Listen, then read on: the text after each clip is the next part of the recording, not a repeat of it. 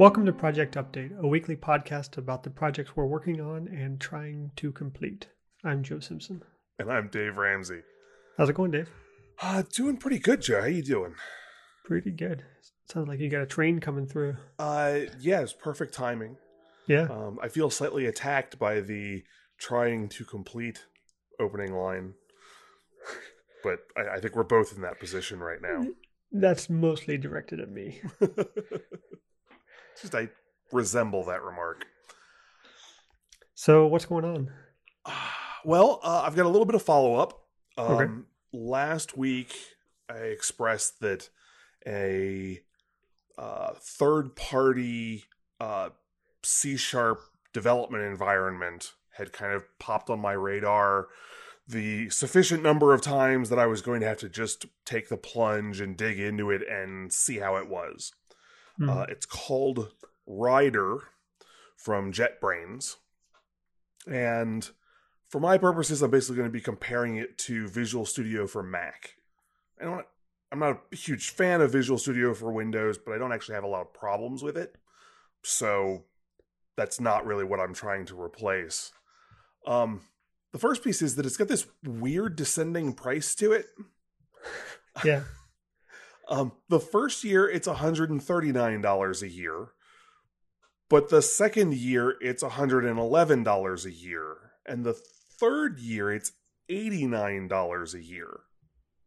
Okay. I like where they're getting to, but they've got to now carefully track the exact ages of things, and having done things with renewal prices and such with FM Perception, I'm sure there are people in their support department that just hate this. Yeah, from what I know about economics, prices always go down over time. Right. That's always the way things work. So that makes total sense that would happen. Yeah, I'm also trying to imagine working for like a large corporation and then trying to explain this pricing structure to a purchasing manager. Yeah, I wonder if there's like some kind of enterprise level opt-out. Just give us a regular price checkbox. So in general, what it kind of looks like they've done is they've made kind of sort of their own Visual Studio Code. Mm-hmm. And instead of just having a plugin for every language that you want to work in, they've got a splinter version of their development environment, which at first glance sounds like a really bad idea. Why would you bother? But for that, they're not sticking with exactly the same interface. They can mimic other, key commands and override all of those things. So when I open it, they're like, hey, which of these things are you moving from so we can remap all of your key commands to be just like that? I'm like, huh. Which I suppose at some level you can probably do with Visual Studio Code. But I don't know. There are times when I'm working with code that an application context shift makes sense for me when I'm doing a language context shift. Mm-hmm. And there are other times when that is not the case. So if I'm working on a lot of web stuff, I'm kind of used to going, okay, this is JavaScript, this is HTML, this is CSS, here's some XML. Like I'm in this weird amorphous, all languages are awesome zone. Yeah, I'm the same way. Like I definitely, when I do when I do web development, I use Atom and sometimes TextMate. And when I do anything else nowadays, it's Xcode. And it's really easy to mode shift because those are totally different muscle memory and key command memory, and just they work very, very differently. Yeah. And so even though they've got like 30 or 40 different apps, that pricing structure applies to all the apps, but you can get the whole collection for like $250. So as soon as you use a second one, it just makes sense to get the whole batch. So not particularly punitive as far as that goes. Buy 2, get 38 free. So first, the good stuff. Uh, Pretty decent interface. There's a lot of little buttons. I mean, I'm okay with the small buttons, but there's a lot of them. And the good side to that is there's a lot of really cool features that it has. The bad side is, wow, that's a lot of small buttons. Are they like plain icon symbols with no text below them? They, yes, they have some color, and they've got nice tooltips when you mouse over them, but they are Hmm. not, I mean, there's just no room for putting labels next to these buttons. They're small. Um, in a lot of the operations that I was trying to do, it was faster than Visual Studio. Um, in particular, in things like uh, build or compile, launch app, run test, quit app, edit code, that cycle there, it just pulled a couple of seconds out of it. And the stuff that I'm doing right now takes 4 or 5 seconds to build. Well, if that goes down to 3, that's a huge improvement. But I have no idea what it's going to do with something that takes 3 minutes to build. Hmm. It seemed to resolve that not updating in time issue that I had previously that had me kind of looking at this stuff, where I'd update some other source code and the IDE wouldn't quite recognize that some of my identifiers had changed. Though it's possible that some of the work that I've done procedurally or process-wise fixed that anyway, and I'll be talking about that later. Probably one of the coolest features is it seems to be non-destructive to the file formats. So basically I can use both. As a matter of fact, this morning I was running it in Rider, and then found a feature that I really wanted that I couldn't find in Rider, but I knew exactly where it was in Visual Studio. So I just closed the project in Rider, opened it in Visual Studio, and it was perfectly happy. The nice part about the version control that I'm running is if launching Rider and building my app had made any changes to my code, I'd know about it. Mm-hmm. So even all the little settings and things like that, none of that changed. And then they've got a long free trial. Their free trial is 30 days. So lots of time to figure out whether you like it. On the bad side, the key commands are atrocious. I mean, like, Command F is find, but getting to find and replace is like Command Option U. Huh. Like, just, they'd already used Command Shift F for something else, or Command Option F for something else, and just went weird spots. And so sometimes I'm looking for the key commands to be like every other app, which is kind of the Visual Studio Code pattern. Or it will be like just straight up Visual Studio, and sometimes there are things that don't fit in either. Mm-hmm. Just, I'm spending a lot more time mousing through the interface than I want to, but that's something that I can spend some more time on. Because I've been doing all the work with unit tests, Visual Studio has a really nice feature to allow you to just rerun a single test. Run this test.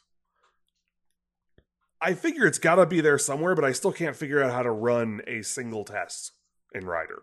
Mm-hmm. I can run batches and groups and whatever, but not just running one. My biggest current problem is the console log isn't outputting Unicode. The biggest problem. So here's the thing. If I build a nice little structure to some of my logging statements, so I get nice divider lines between the sections, and I'm using M dashes to make that happen, in the event log, those show up as question marks. All Unicode symbols are just question marks. Now, at this stage, with what I'm working on right this second, that's actually not a problem.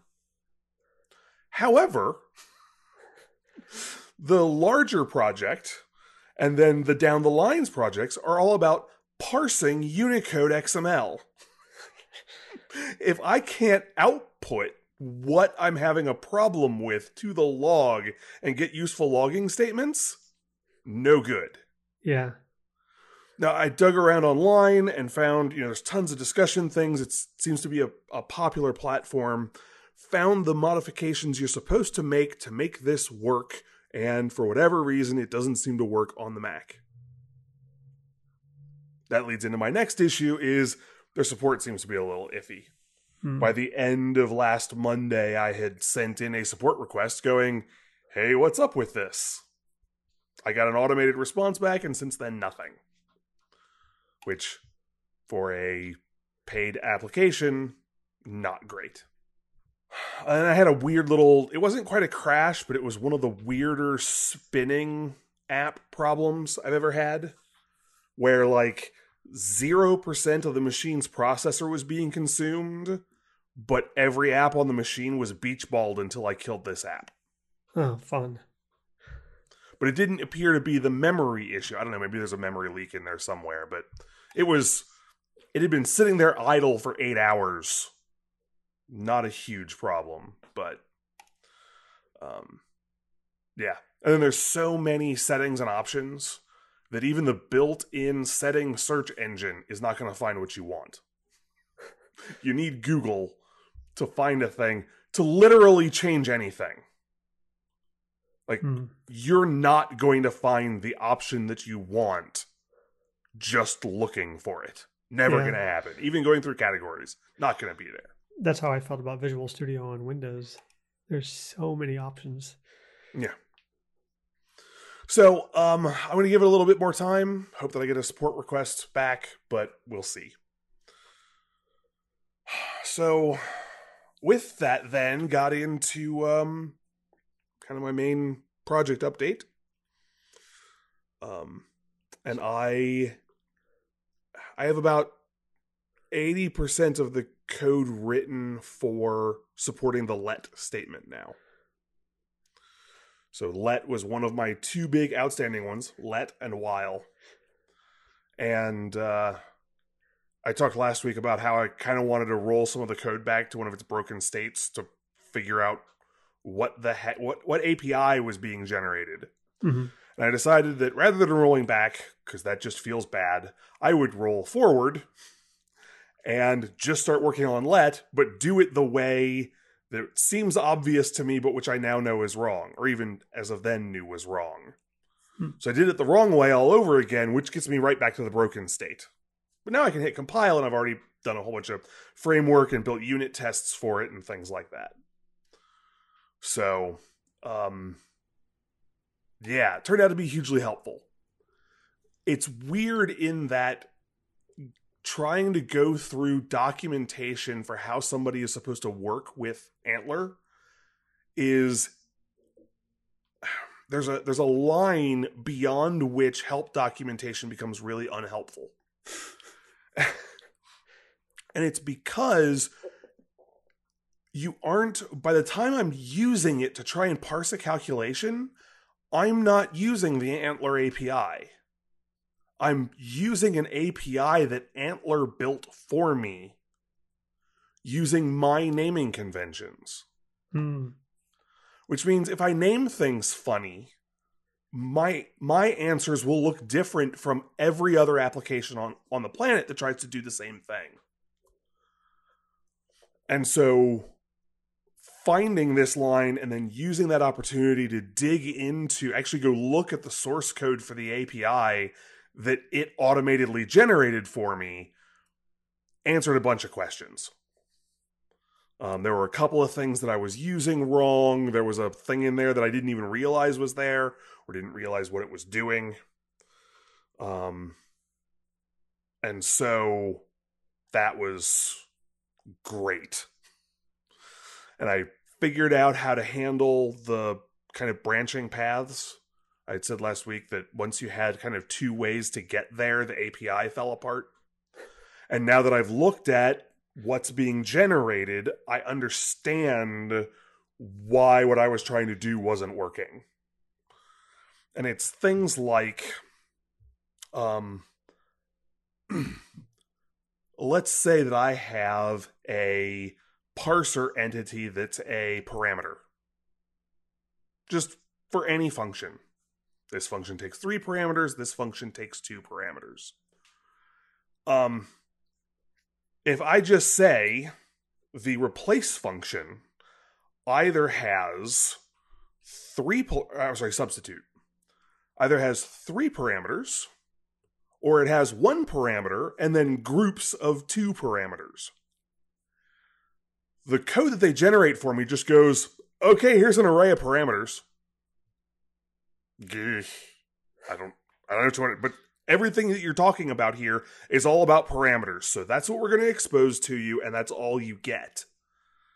And trying to get in there and like understand the grouping and going, well, these 2 parameters go together and these 2 parameters go together. It isn't set up to handle that kind of fluidly. The cool part is you can set it up. And so I can, instead of saying it's just parameters, I can make an entity that is a pair of parameters. And so my option is, there is substitute open paren param and then parameter pair. Or in square brackets, parameter pair, parameter pair, parameter pair. And so now I can say, okay, give me the third pair. And it will bring back the pair, and then I can decompose that into nicely named chunks. And so rather than trying to be really elegant in the way that I structure some of this parser stuff, where I'm trying to like be really expressive and like get down to the root of it, just a list of parameters, it makes sense to actually tier this thing out further. So I was writing parser rules for the let statement that all fit in one line. And when I looked at it, it made sense. And the new version is 4 or 5 lines long. And if you didn't have any idea what a let function was, this would confuse you even more. But if you know how Antler thinks about problems, A, it's really clear, it decomposes really well. But this is another one of those like, oh, okay, now I understand what I'm doing. Shoot. Yeah. So, that was fun. But it does make it's a different way of being very expressive. And then the cool part here is I'm actually at this point not concerned about the while function anymore. Because let, the ones that have the brackets, the bracket notation, they have large, complex, alternate paths. You can do it with the brackets or without the brackets. And that was leading me to go, well, there's kind of 2 structures here. Well, the problem is the while statement is the only one that I know of that actually has 2 separate areas where you can use the brackets. And so my old way of doing it, I was going to end up with like 4 separate paths. Kind of binary. Well, no brackets. First section bracket, second section no bracket. Then second section bracket, first section no bracket, and then bracket bracket. Well, that's terrible. Really, really didn't want to do that. And now that I've got this better understanding of this stuff, I can basically do that in one relatively short rule that just calls out to other rules for the specifics of how it fits together. This all sounds great. It was humongous amounts of beating my head against a wall. Very, very frustrating, doing a lot of restructuring things. I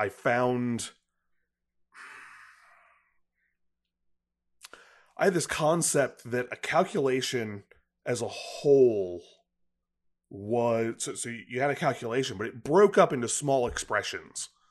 And those expressions were basically connected via operators. So maybe I'm concatenating 2 or 3 things, or I'm adding 2 or 3 things. And exactly what the operator wasn't important, but it was a sequence of expressions separated by operators. And so I was using this expression concept all over the place. And I realized that I had screwed that up. Nice.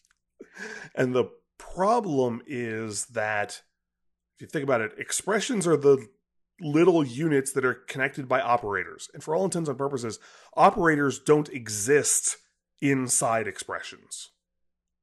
Okay, they're in calculations. So calculations just string those together. But if you just throw in a substitute command, that's just an expression. This is my nomenclature. Mm-hmm. I was just trying to break down how these ideas go. And the problem that I ran into is that the parameters for, say, the substitute function aren't expressions. They're actually full calculations. Oh, jeez. It's like a little mini calculation engine, if you think about it this way, inside each of those parameters. They're basically independent of everything else that happens in the calculation, except for scope-related variables. So I can calculate this parameter, calculate this parameter, calculate this parameter, and then pass the whole thing to the main function. See, now this makes sense as to why FileMaker wouldn't give you that document that you asked for. Because they're deeply ashamed.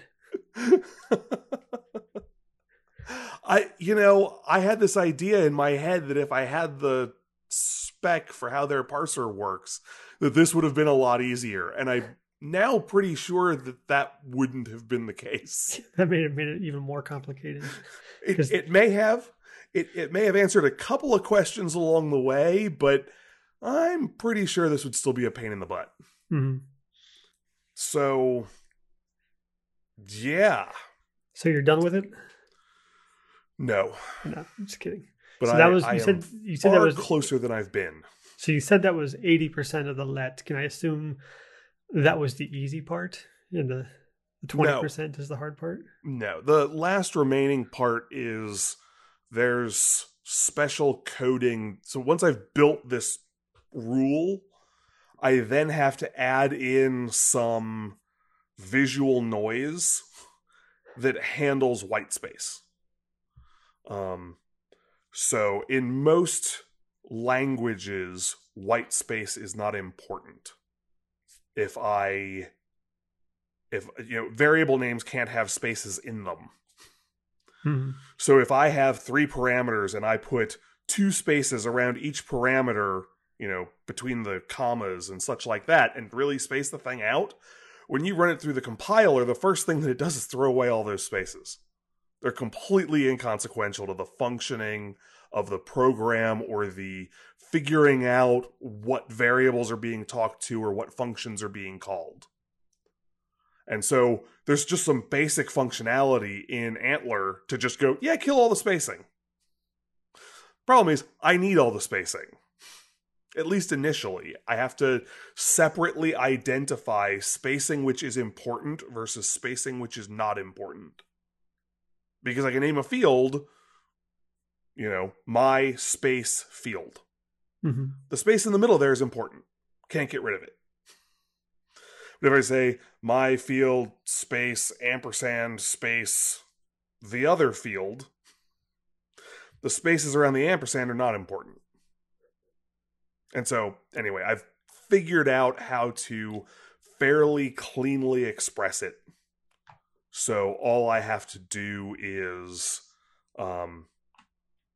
add some, it's basically just some visual noise. But I don't bother doing that at first. So I have to add the visual white space handling and then write another set of unit tests that are basically the unit tests that I already have, but with lots of spacing around everything. Nice. It's adding in all the possible extraneous spacing and formatting and making sure that the thing still parses properly. If I insert a tab or a return in the middle of this A equals B expression, is it still going to parse? So far in general it does, but right this second, the let hasn't had that. So then after that, it'll be do the while, add the while spacing, and that part of the project will be done freaking Finally. Even that's not true. After that, well, that's when I can start getting into more complex testing. Mm-hmm. Like, I haven't done a lot of testing so far with 50-line let calculations because I was having problem with 3-line let calculations. There's no point in building unit tests for something that horrifying. But this will be when I'll finally have an opportunity to pull in those terrible, terrible calculations that our friends provided. The worst of the worst calculations to make sure that it's still parsing properly. So, yeah. But that's when the fun starts again. Mm-hmm. So what are you working on?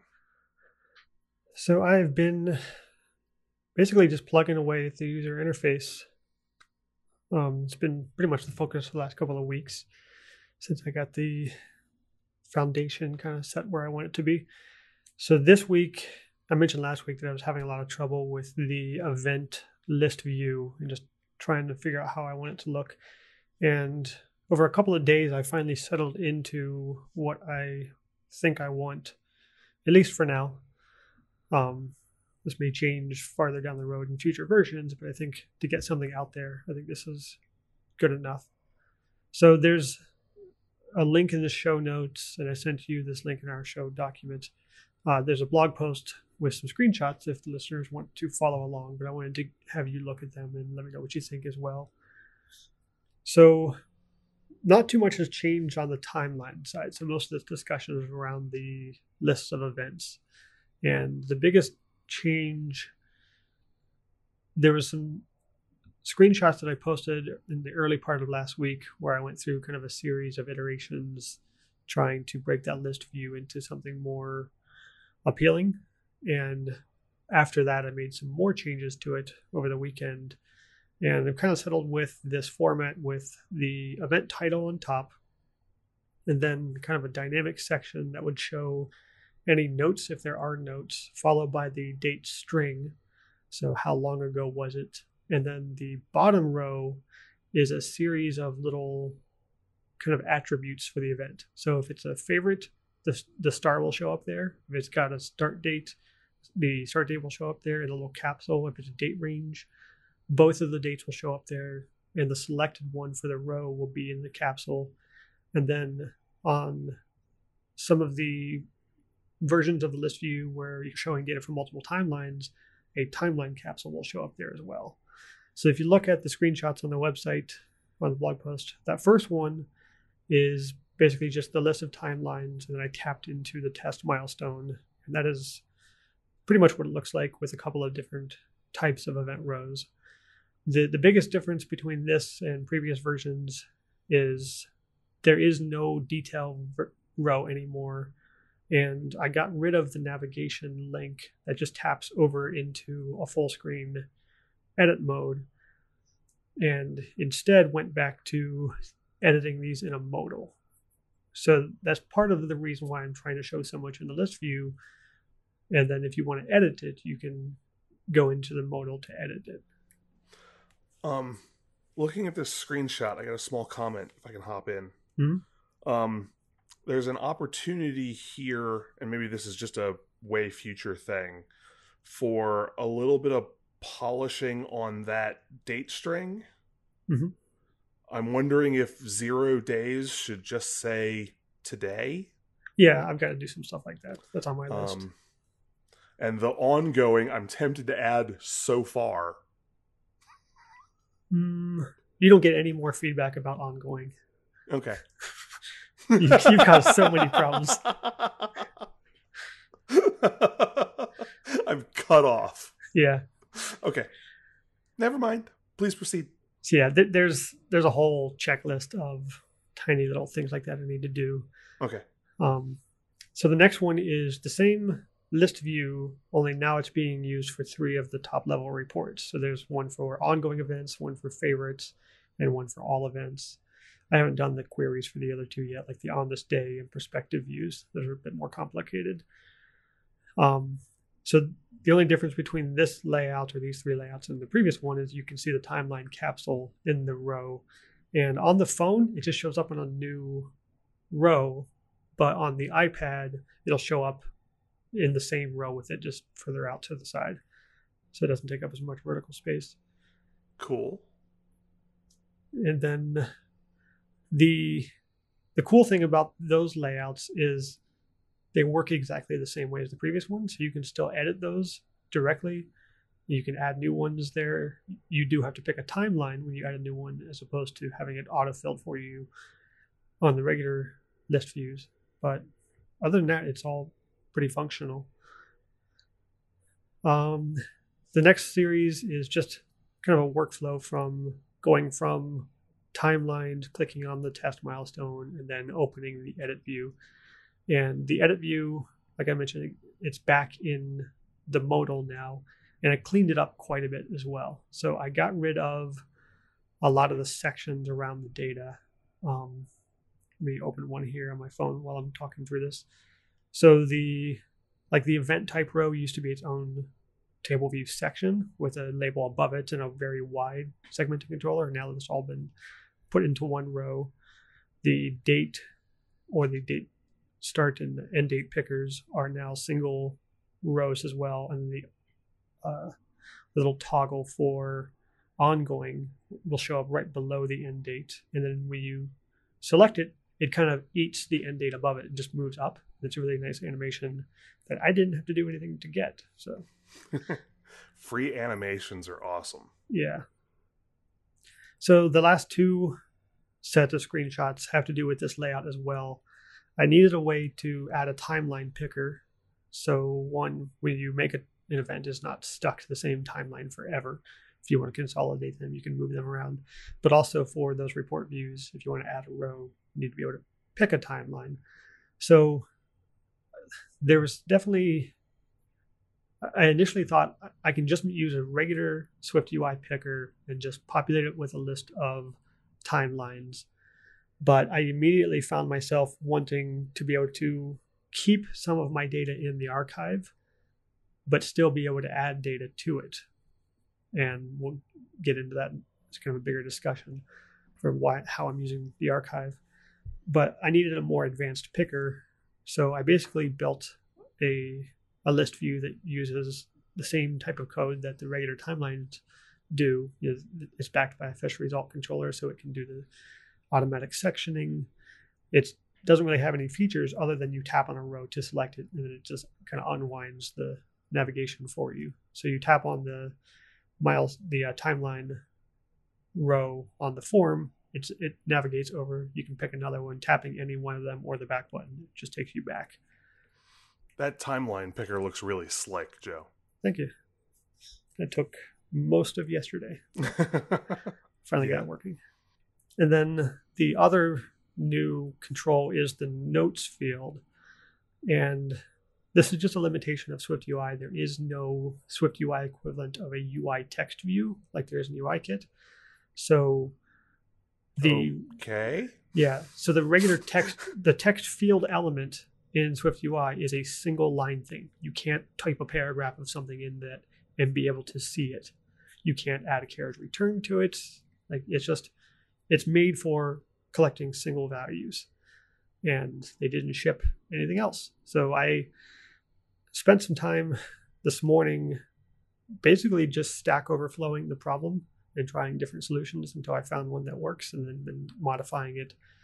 But this is basically a UI representable wrapper around a UI text view with a bunch of stuff that I don't quite understand yet. I need to spend some more time making sure I understand how to use this thing. But basically, it's using some stuff in Combine and a coordinator design pattern to basically kind of simulate everything that UIKit would expect to be done on a view controller level with a text view, but there is no view controller to do any of this on. So Swift UI has this wrapper called a UI representable. They also have a UI view controller representable for the more full-blown ones. And basically this gives me a way of wrapping that entire control into something that can be called from Swift UI. And I had some had some different approaches with this one. The way it's set up now is when you go to the edit form, you can see a big white or black box for the notes, but that's not interactable. There's a little edit button right next to it that needs to be bigger right now. Right now it's really tiny, but that will segue over to a screen where you can enter the notes. And I need to add some labels there, maybe a done button or save button, something like that. But the reason I did it that way is because having that notes field on that form wasn't moving the key. Like when you tap into it, the keyboard would keep overlapping the text view. And I found a couple of different techniques to try to adjust your layout in Swift UI to compensate for the placement of the keyboard, but it was pretty buggy. The animations were slow and choppy, and as soon as I threw the text view into the mix, when I was just doing it with text fields, it worked pretty well. But when I threw the text view in, it got even more complicated. So I decided for now, this is not ideal, but I think it's nice to have a big area to write as much text as you want. And then this can be scrollable as needed because there's nothing else on the layout.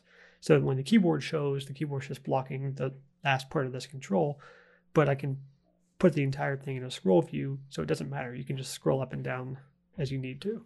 I don't think that people are going to be writing paragraphs or pages worth of text in here. That's definitely not what it's intended for, but there's no limit on it that I'm placing on it other than the limits of what text views can do in UIKit. Very cool. So yeah, that was most of this morning just kind of banging my head on the desk, but it is good enough. That's definitely the theme of development right now. Let's use slightly better language for that. It meets your current requirements. Mm-hmm. Yeah. Yeah, it'll have to do until Swift UI advances a little bit. I have a feeling that if I get this app out relatively quickly, then I can start spending more time polishing some of these individual things that bother me. But I'm not sure it's a good use of my time to make the best notes and entering feature, because I'm guessing very few people would use it. Like it's something that I want there, but not. Yeah. Like there are other areas to spend my time. There's also, that's a really likely candidate for being fixed in a soon future version of Swift UI.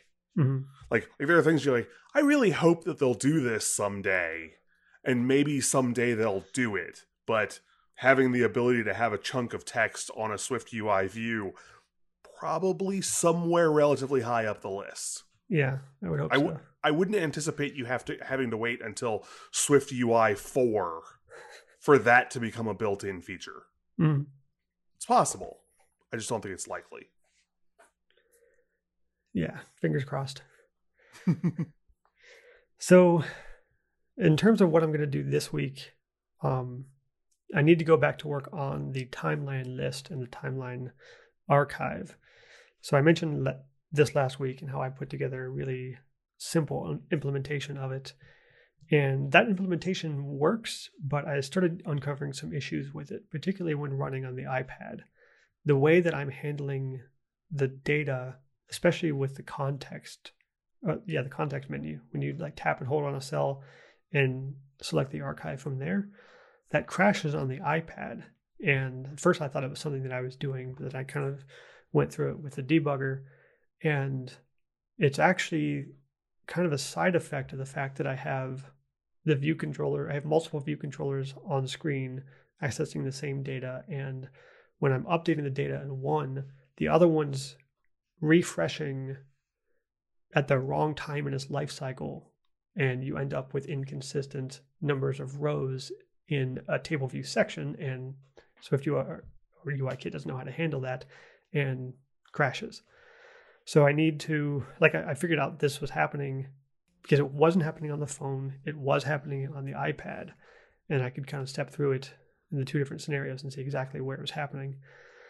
So I think a lot of this is to do with that first page of the app where it says retrospective and has those 5 sections at the top, that whole view has a lot of custom stuff going on, and it's built in kind of a weird way where there's a hard-coded section at the top, a dynamic section in the middle, and then another hard-coded section at the end that shows up dynamically based on a query. So I need to streamline those into more of a traditional dynamic section-based list, so that I can do a query in core data, get the results back into section data, and spit them out on screen.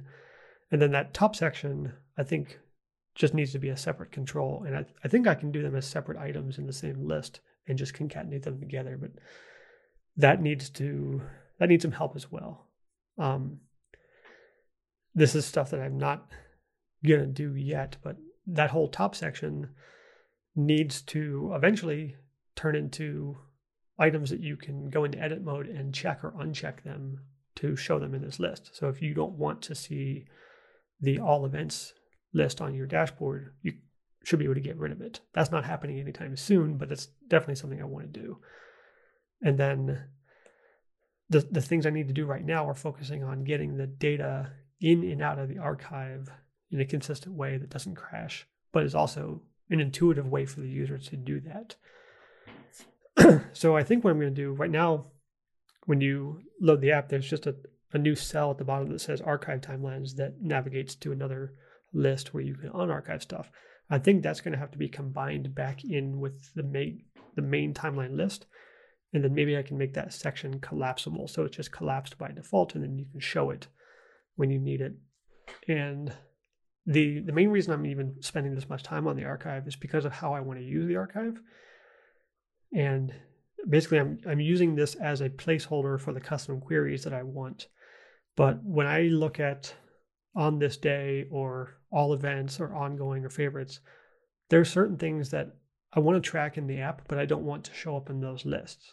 And I'm using the archive as kind of a filter for that right now. So like my podcast log, every episode of a podcast I've ever done is in that, but I don't need that to show up in all these report views. That's just kind of an interesting bit of data I like to keep track of.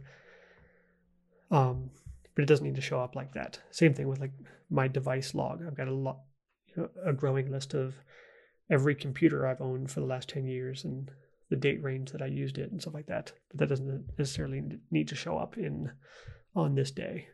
Like I don't need to get a notification like on this day you got rid of your iPad mini first generation. Like it's not useful information in the same way that other stuff is. This is almost another one of those textbook examples of I've got this really simple idea for an app. Mm-hmm. This should be pretty easy, right? Yeah, I can knock this out in a couple of weeks. Yeah. Oh my gosh. Wow. Yeah, you can probably see it in one of the screenshots, but we're coming up on 6 months that I've been working on this. Yeah, if you look under all events, there's a entry for retrospective timelines. I've been working on this on and off since May 20th. So, yeah. So this week will be all about the archiving and fixing those list views. And then I also wanted to quickly follow up. I finally got feedback from Apple about the TSI that I opened. And basically, they had nothing useful to say. One of the issues that I reported, they said that's expected behavior. So specifically, portrait mode on an iPad, you're not supposed to be able to navigate back from a detail to a master list. That's expected behavior. So if you have an app and you're a user on the iPad, they don't want you to ever leave the record that you're looking at. You should rotate the device and tap on a different row and then rotate it back. That's what these psychos are basically shipping. Not that I have hard feelings about it. And then, no, of course not. And then the other item, I mentioned my feedback ticket when the guy was asking for more information, and he used that out as an opportunity like, oh, well, there's a feedback ticket. We don't have anything to do with those, so I'm shutting this down. So the whole navigation buttons kind of becoming buggy after you closing a modal view, It's a known issue. They've got my ticket for it. They've got dozens of others. They know about it. They haven't fixed it. And that's basically what he said. So what's a feedback ticket? Feedback is what they used to call radar. When you file a radar, now you file a feedback. Okay. It's the same okay. Black hole of despair that it's always been. With a new name. Mm-hmm. Yeah. Same awful experience, great new name. So yeah. Lovely. So that's what I've been working on this week.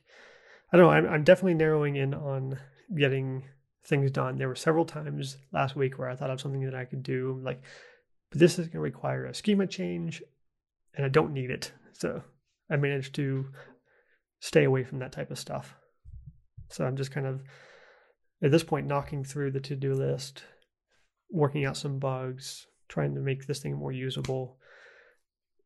Definitely need to work on performance. Those list views with the dynamic capsules showing up. That is, maybe we can talk about that next week, but that is a lot of code. Like that one list view where you can see all events, there's more code running on that screen than the rest of the project combined, just to build those list rows. So that needs some optimization. But there's just so many conditions to check, and yeah, I need to work on that. Anyway, that's what I'll be doing this week. Sounds like fun. So that's our show for this week. Thanks for listening. And if you like our show or like us, you should go and leave a review for us on iTunes or Overcast or Pocket Cast or whatever podcast app you use. And share the podcast with your friends. And yeah, keep listening. We'll be back next week.